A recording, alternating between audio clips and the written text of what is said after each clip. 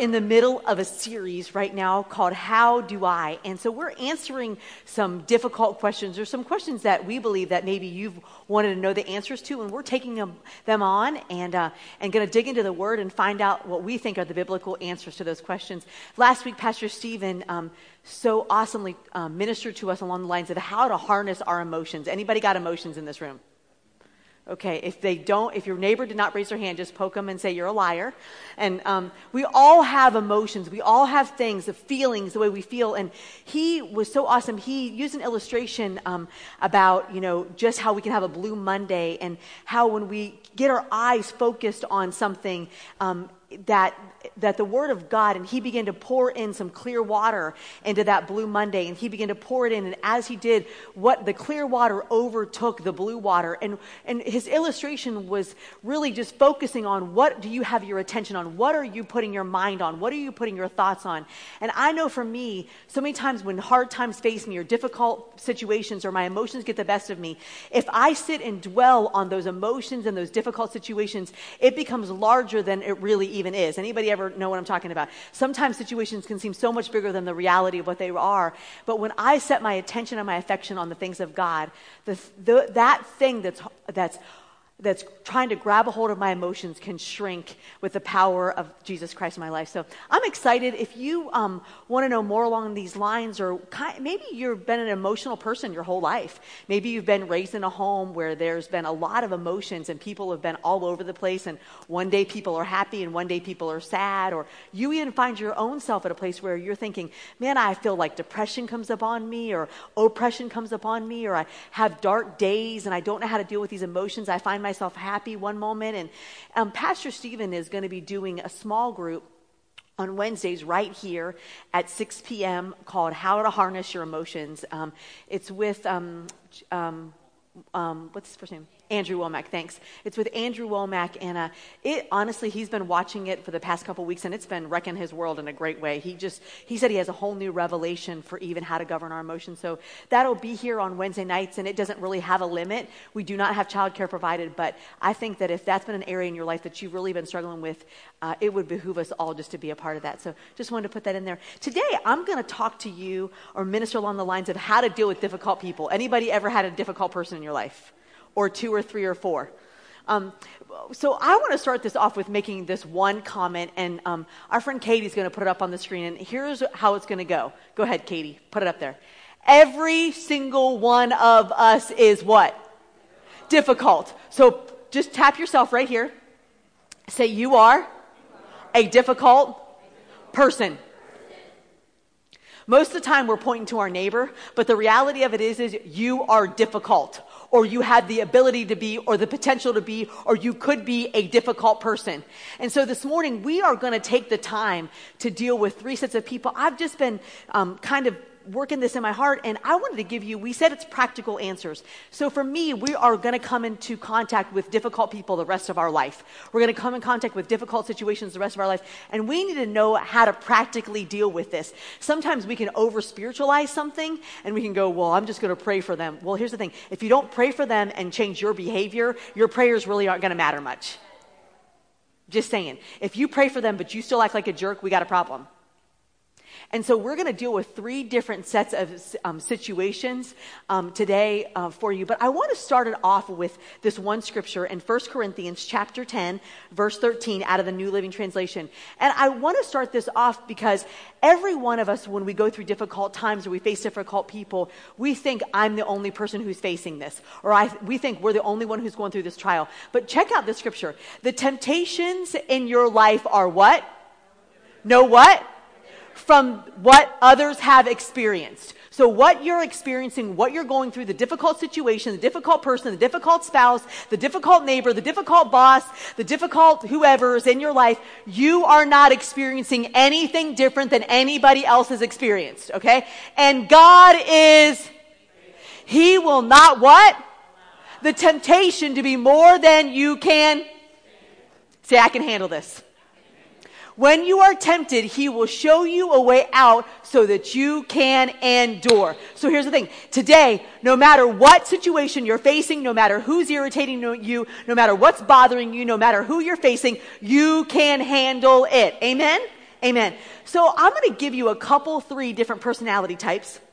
And we are one of three of these. You are one of these. I can promise you this. So we're going to go, this is kind of going to set the platform, and you're going to go ahead and pick your personality. You can tell your neighbor, hey, this is me, this is not me. But we're going to go ahead and pick what we are so that we know how to deal with ourselves in difficult situations.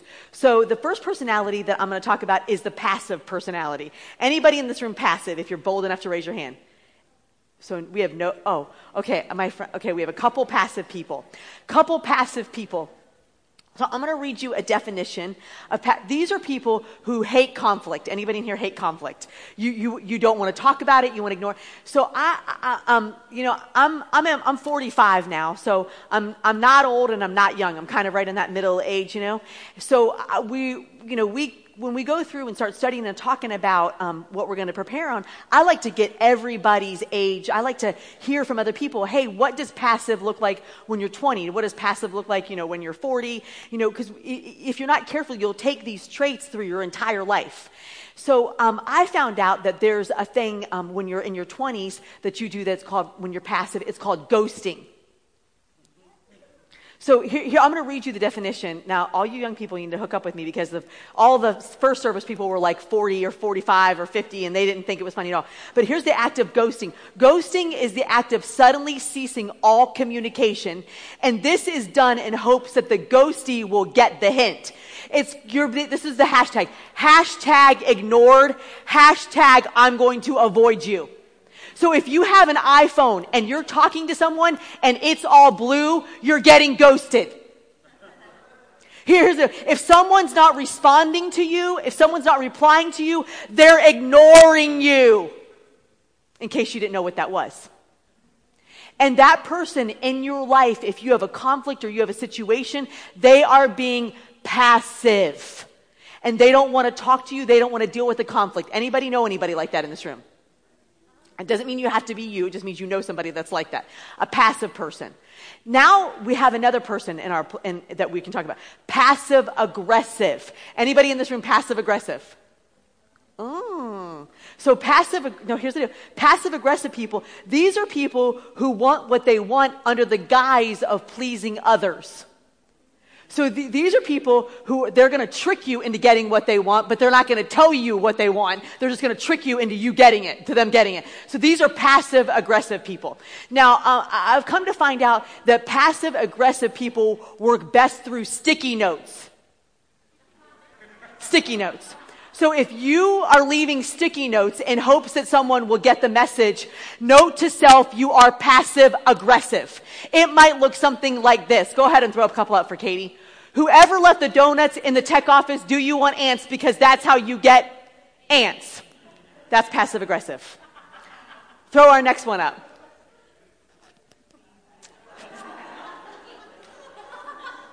Passive aggressive. Go ahead. I think I have a couple more. Jesus doesn't steal Pop-Tarts, neither should you. You know who you are.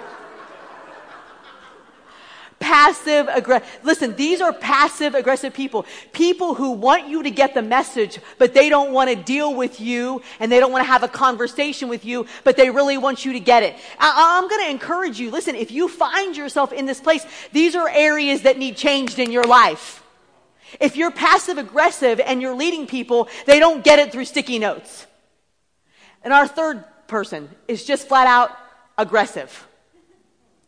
So if you are this person, you don't need to raise your hand because we're going to do prayer call at the end and lay hands on you. But here, and Pastor Steve and I have talked a little bit about this. That nature, that aggressive nature, he used to be kind of feisty, I think, before he met Jesus. But that nature will sometimes even rise up in him. Somebody that can go from 0 to 10 and a flat second. You know what I'm talking about? If you're that person, you know that's in you. And you don't even know what happens. It's like when you get on I told him the other day we were driving down the road, and he was like right there on someone. I said, can you just tell me what the point of that is? I'm just trying to figure out what's that doing for you? I said, because guess what? The person in front of you, you know what they want to do? Go slower. So I don't know what that aggression is that rides their tail, that it gets you or something. I'm confused about it. And he's like, you don't understand. They just need to get it. I'm like, you need to get that they're not going to go any slower. Faster, thanks. So here's the deal. You're either passive aggressive, or you're just flat out aggressive. And when you deal with difficult people, if we're not careful, we'll deal with them out of one of these three personality things. Now here's the thing. We all have personalities. God has made us all different. Pastor Stephen did this really cool thing before we met. We have team prayer with everybody who serves in a department on Sunday mornings. And we laughed this morning because everybody, you might have noticed that Jackie had some great boots on. They were velvet. And Madeline had some great boots on, and they were kind of wild. And we had all these different kinds of shoes going on. And he said, listen, there's a bunch of different people, but we're all doing the same thing. And you have a bunch of different personalities out there, but it looks different coming out. And so I'm going to encourage you that no matter what your personality is, it is going to have to submit itself to the Word of God. It always has to submit itself to the Word of God. So we're going to go in this morning, if you'll let me, we're going to go in and talk about 3 different areas of how to deal with difficult people. And this is going to sound not elementary, but it's going to sound a little basic. But I think that this is an area that the body of Christ, in my own personal opinion, it's almost like we know it, but we don't do it. And it's an area that if we don't get right, can I tell you something? If it's an area as a believer, if you are a born again believer, if you've received Jesus Christ into your life as your personal Savior, and you don't get these areas right, can I tell you something? Don't tell people you're a Christian. Because it's an area that you're going to see through Scripture that God really doesn't give any allowances for. 0. So the first thing that we're going to deal with is how a Christian deals with another fellow believer that is difficult. I know, it's so funny. If you just stare straight ahead, then no one will know what you're thinking. Okay, so if you have another difficult believer and they're bothering you, how that works. Now, here's the deal. I want you to know that in the Bible that this happened to a person that we honor a lot in Scripture, and that's Paul. I'm going to show you how this happened to Paul. In Acts chapter 15, if you want to turn with me, Acts chapter 15, verses 36. Now, I'm going to read a couple verses right there. Acts chapter 15, verse 36. Here we go. Now, it's going to be up on the screen too. So here we go. After some time, Paul said to Barnabas, let's go back and visit each city where we previously preached the word of the Lord and see how the new believers are doing. Okay, verse 37. Barnabas agreed and wanted to take along who? John Mark. But Paul what? And how did he disagree? Strongly. I like it when you guys talk back. Since John Mark had deserted them in wherever and not continued with them in their work. Their what? Their what? Come on, help me out. Their what? Was so how? That they what? So their disagreement was so sharp that they separated. So here's the thing. Paul and Barnabas, they're buddies. They've been traveling, preaching the word together, and they had a fellow friend named John Mark. John Mark was close with them, but John Mark must have done something that ticked Paul off. He basically deserted them in a time of trouble. Maybe, I don't know quite the situation, but he deserted them in a time when Paul thought that John Mark should have stood by them. So he left them. So then here's the deal. Barnabas must have thought it wasn't that big of a deal. So Barnabas says to Paul, let's invite John Mark. And Paul says, I don't want John Mark to come. And it was such a severe disagreement that they split ways. Now, interestingly enough, that's where most believers go, hallelujah, let's split ways. But that is not where the story ends. I'm going to show you through Scripture a couple different verses. One in 2 Timothy. If you don't want to take the time to look them up, just jot them down. 2 Timothy chapter 4, verse 11. Say, this is important.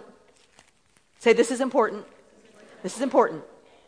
2 Timothy chapter 4, verse 11. Verse 11. All right, here we go. It says, this is Paul, only Luke is with me. Bring who? Bring who? Mark with you when you come, for he will be what? Helpful to who? He says he will. Listen, obviously at some point in time, Paul says, I want you to bring John Mark. I want you to bring him back to me because he is helpful for me in the ministry. So at some point, those two made amends. At some point, they must have realized, hey, look, this is not what brothers in the Lord look like. I'm not going to go to it, but if you want to jot it down, you can write down Colossians 4, chapter 10. 4, chapter 10. Colossians 4, chapter 10. This is another place where they're saying,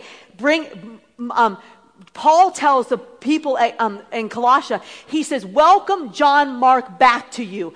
Greet him with a welcome. Not only does Paul care how he treats him now, he now cares how other people treat him.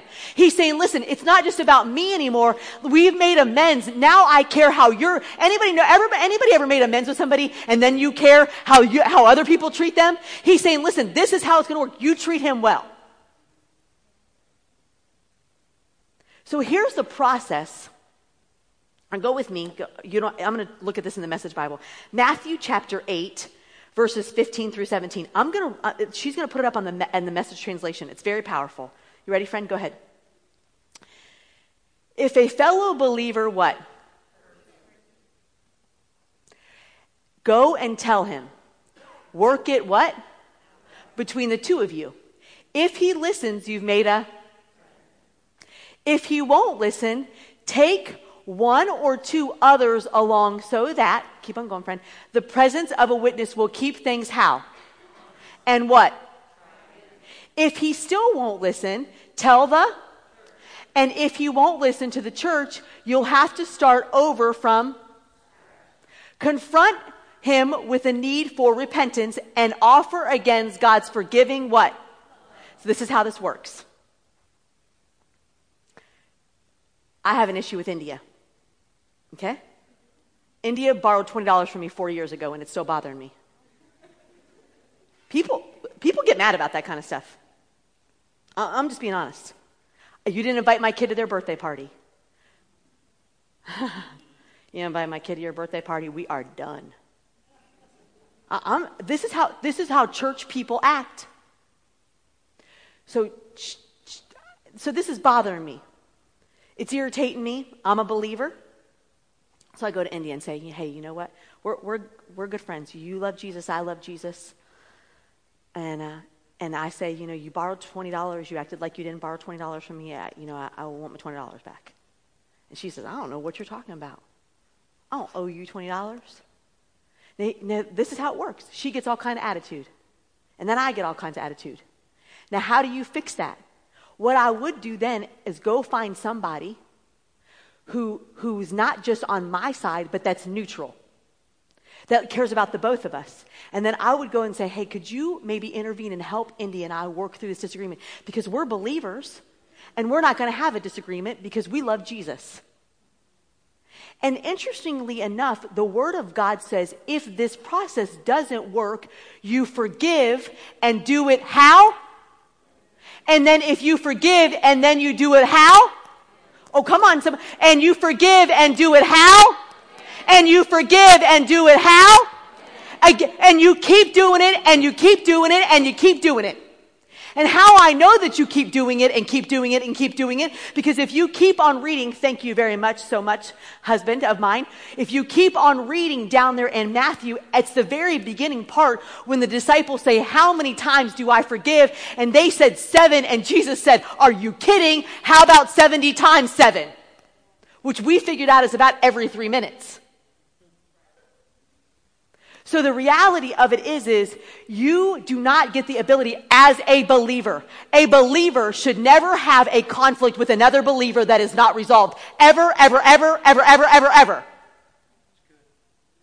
Because we are the ones who are different. We are not like the world. So here's what this process looks like. Go ahead and put it up there for us, Katie. If you are wondering how to handle a difficult person who is a believer, you're first going to have a conversation, a civil conversation, not one that is filled with aggression or passive aggressive or anything of that form. You're going to have a conversation, one that you've spent some time praying about, one that you've sought God on, one that you've calmed. You're not hyper when you do it. You're not wound up when you do it. You've sought the Lord on it. You're going to have a conversation. After you have a conversation, you're going to do what? Go ahead, put it up there, friend. You're going to what? We're going to forgive. Based on what they do? Based on who? Thank you. And after you forgive, then you're going to do what? repeat. And then you're going to do it again and again and again and again and again and again. And that's how you handle a believer in Christ. You have a conversation, you forgive, you repeat. You have a conversation, you forgive, you repeat. One last scripture in regards to how to deal with a believer. 1 John 4, verse 20. If someone says they love who? But hates their who? Who does it say there? Fellow believer. That person is a liar. I don't know who said it like that, but go ahead. Liar. For if we don't love people we can, how can we love a God whom we cannot see? Enough said. It's the word, it's the word, it's the word. Now we're going to talk about how to deal with difficult people who are not born again. People who are not Christians, people who we've come in contact with, who we know that we can't find resolution with them. We can't approach them. When you approach somebody who's a believer, you approach them on the basis of the word. So what it looks like is hey, the word tells us that we're going to do this. And if you're a believer, the word trumps every area of your life. Everything is secondary to the word. And if the word says do it, then we're going to what? But a non-believer doesn't have the knowledge of the word. So we're going to handle a non-believer very different than we handle a believer. The reality of it is you have knowledge on the inside of you on how to deal with difficult people that person might not have to deal with. Pop and I were talking about this quite a bit yesterday about a person who's not a non-believer. They don't follow these principles in their life. They don't have a reborn nature. They don't see things how God sees them. And there are people that do things and that they're difficult and they're that way because I always say this, hurt people hurt people. But I cannot approach them with the basis of the word in that way that I ask them to do the word. The only person I can ask to do the word is myself. So it looks a little different. I'm going to put up that scripture for me, baby girl, in Colossians chapter 4. Colossians chapter 4, verse 5. Colossians chapter 4, verse 5. Yeah. I'm sorry. I think you should have Colossians chapter 4, verse 5. I'll read it. It's fine. No worries, friend. Okay, here we go. Live wisely among those who are not, it says believers, and make the most of every opportunity. Verse 6, let your conversation, it says this, let your conversation be gracious and attractive so that you will have a right response for everyone. Listen to me. Live wisely in front of those who are who? Non-believers. That means to tell me that there is a way I'm going to act with non-believers that is different than believers. I'm going to act wisely with a non-believer. And interestingly enough, in that same verse, it says, be gracious with your what? Conversation. Be gracious with your conversation, which means that I'm going to be watching every word that comes out of my mouth. Go ahead and go with me to there's another scripture that I want to talk to you about. In Romans chapter 12, verses 19 or 17, Romans chapter 12, verse 17. Church, we got to get this right. Got to get this part right.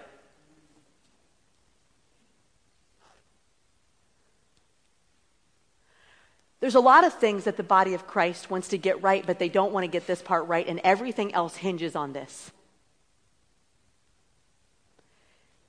It won't matter if you're prosperous if you don't treat your brother and sister in love. It doesn't matter if your bodies are healed if you don't walk in love. These are the basic elementary things that God requires. Listen to me. He requires them from us. Romans chapter 12, verse 17. Romans chapter 12, verse 17. It says this, never pay back evil with what? With evil. Do things in such a way that who? That who? Say it again. Everyone. Everyone can see you are honorable. Do all that you can to live at what? With who? With everyone. I'm going to skip down to verse 9. Oh yeah, I'm going to read 19 at the very beginning part of it. Dear friends, how? How? Say it. Never. Say never. Never, ever, ever. Thanks. Never, ever, ever. Never take revenge. Now listen, go down to verse 21. Verse 21. Do you have that one, friend? Thank you. Don't let evil what? But conquer evil by doing what? good. Listen, the ability, the power that evil will try to do, of bad conversation, of trying to get back at somebody, those are real emotions that we have to harness. We feel those things. He said it so wonderfully last week. Just because you're not going to not have feelings, you're not going to not have emotions, you're not going to have things like, oh my gosh, I just can't stand that, I can't stand. Those are real emotions. It's not if you have them, it's what you do with them. It's what you do with them. And the Word of God says, I love that. It says, don't let evil conquer you. How do you conquer this evil? You do it by doing what? Good. Listen, if someone's irking you or if they're bothering you, go buy them a gift certificate to JK's. I don't know. Do something. There is a forward motion that helps you conquer evil. And you only do that by doing good. You can't walk around going, I'm going to like them. I'm just going to like them. I promise I'm going to like them. Guess what? It will stay right there. The only way you beat it is by doing good. And that's an action. So here's how it goes. Colossians 3:13. I'm going to just do that one real quick too. Colossians 3:13. Make what? For each other's what? And what? Forgive who? Say it again. Forgive who? Say it again. Anyone. Get it in your spirit. Forgive anyone. Anyone who what? Offends you. Forgive anyone who offends you. Remember that the Lord forgave you, so you must forgive. That is big. Those are big words. Anyone must. And these are not Tiffany Westcott's words. These are the Holy Scriptures written by God Himself. So here's the steps for dealing with a difficult non-believer. Go ahead, friend. Understand. You have to understand where they're coming from. You have to take the time to understand. Do not go at them with things that they don't. You take the time to hear them and take the time to understand where they're coming from. The next part. Have a what? And do what? The next thing. Put it up. Go ahead. And forgive. Thank you. It's basically, thank you, friend. It's basically the same thing that you're going to do with a believer, except for that you are going to understand where they're coming from. And guess what? You're going to forgive, have a conversation, and then you're going to forgive. And then you're going to have another conversation, and then you're going to forgive. And if they don't want to have conversation with you, guess what you're still going to do? You're going to forgive. So we have a person who doesn't know Christ, a person who knows Christ, and the most important person that we're going to talk about today on how we deal with difficult people is yourself.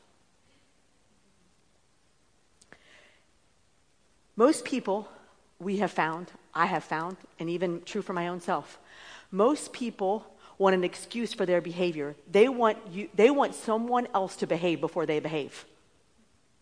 It's very interesting. If someone comes to you about somebody else's behavior, what they're trying to get you to do is excuse their behavior to look at the other person's behavior. Well, I did this because. So you acted like that because they did that to you? So that excuses your behavior. We put this up on the screen. Go ahead. Go ahead, put it up there. It's never anyone else's fault. How what? Thank you, Nanny Sarah. It's never anyone else's fault how you behave. Never, ever, ever. And guess what? The most important person when you're dealing with difficult people is yourself. Pop said this to me when we were in the back. It was so good. I wrote it down. He said, people use transparency as an excuse to stay the same. Well, this is just the way I am. Well, just the way you are is ungodly. I'm just telling you how it is. Really? You're just telling me how it is. Because I'm telling you what, that's nowhere found in the Word. I'm telling you how you are isn't acting like Jesus Christ. And we use this whole transparency and use this whole thing, and we think that it's somehow going to make an excuse for our behavior. If your behavior does not line up with the Word, it's not a behavior that you need to continue in.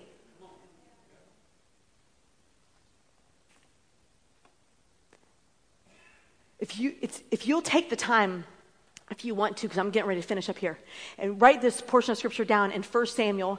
It's in 1 Samuel chapter 18. And this is an account of Saul and David. If you're doing some study time this week, take this time and write it down. It's 1 Samuel chapter 8, and it starts in verse 18. And many of us, this is where the story of Saul and David happens. This is right after the killing of Goliath. And many of us, we read the story and we go, oh, David killed Goliath, blah, blah, blah. Saul gave him his armor. But an interesting thing happens right after that. Saul and David go to war together. And what happens is David, who is under Saul, kills 10,000 more people than Saul does. David kills 10,000. And they come back from war. And all the people start dancing and going, hey, David killed 10,000 more people than Saul. Woo! And Saul, it says in the scripture, it says that jealousy set in the heart of Saul. At that very moment, jealousy set in the heart for Saul. And if you read through that entire book and go ahead, I did a little study. 11 times Saul tried to kill David. And I don't know, anybody trying to kill you? 11 different times through the scripture, Saul tried to kill David because he didn't take a hold of that jealousy that set in his heart at the very beginning. And what you'll find out is that through scripture is that David never retaliated. Hannah and I were talking about this the other day about how at one point in time, David got so close that he had the ability to get back at Saul that he cut the end of his garment and he said, I could have killed you. At one point in time, David snuck up with another one of his men that were with him, and they so close to Saul, he was right there. He was asleep, and they stole his sword. He said, I could have killed you. But it's an interesting thing. David says, guess what? I couldn't harm a man of God. And that was not based on Saul's behavior. Saul was already trying to kill David. But David checked his behavior with the God. And I'm a little concerned that before we respond, we're not checking our behavior to make sure it lines up with the word. We're just behaving as a response. At no point in time is very interesting. Do you know how Saul died? He ended up falling on his own sword. And if you try to seek revenge from people, I'm just going to tell you, leave it alone. Worry about yourself and your own behavior. Proverbs chapter 29, verse 11. Fools vent their anger, but the wise quietly hold back. Proverbs 13, verse 16. Wise people think before they act. Fools don't. And even fools brag about their foolishness. Put this last one up, Proverbs 16:32. Better to be patient than how? And better to have what? Than to conquer everything. Stand to your feet.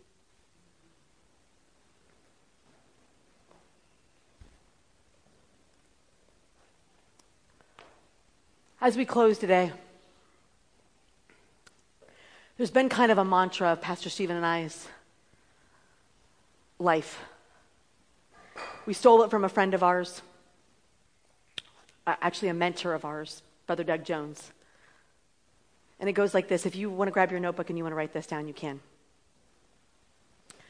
Love joyfully takes an action that promotes the welfare of another. Love does what's best for the recipient and love never changes its behavior based on how it's treated.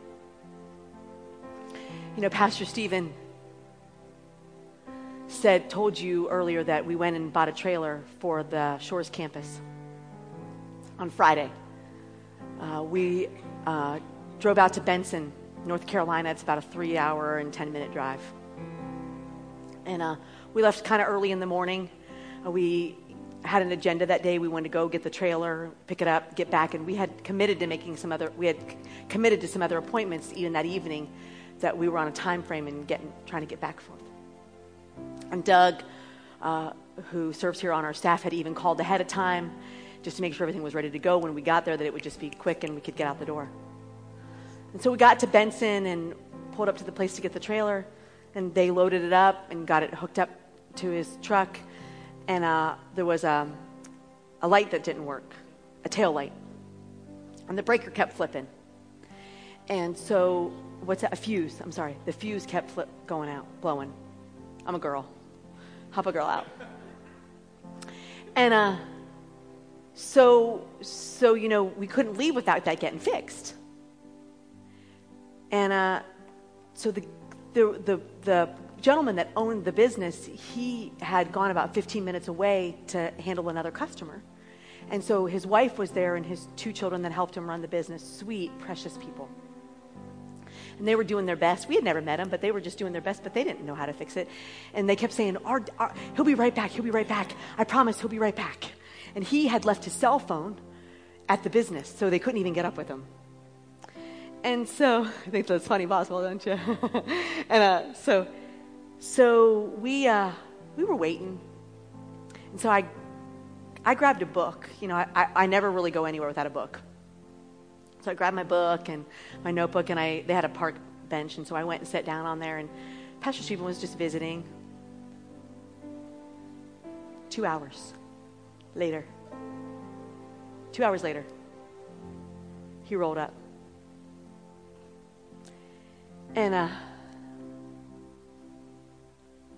And he was nice as could be. You know what we were? As nice as could be. Didn't want to be.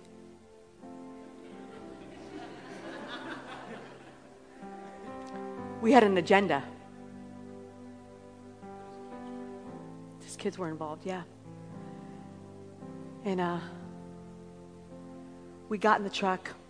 He hooked it up. He said, I'm so sorry. And we're like, dude, it's fine. No big deal. We had already said, we're from Coastal Family Church. The check said it. Not only is our name connected with it, your name's connected with it. Had we misbehaved? I don't know. Benson people might come to the Outer Banks sometime. And they might say, that pastor was a real jerk. But we weren't. So we got in the truck and we were getting ready to leave. He said, thank you. And we said, thank you. We're pulling away. And he said, wait. He said, I want to give you guys something. I want to give you a spare tire and a rim. I think it's like worth $100, maybe $90, $130. We said, well, thank you so much. He closed the door. We rolled up the windows. I looked at him and then said, it pays to behave. It pays to behave. I don't know how other people are going to act. I really don't. And I know without a shadow of a doubt, if you go eat at a restaurant, if you get gas today, if you pull in your neighborhood, or if you go to work, you're going to find somebody who's difficult. And I can't fix all those difficult people. And the only person that really you can fix is you. And it's going to pay to behave. And love never changes its behavior based on how it's treated. And Pop said today, it starts at home. You've got to start it there before you live it out somewhere else. Close your eyes.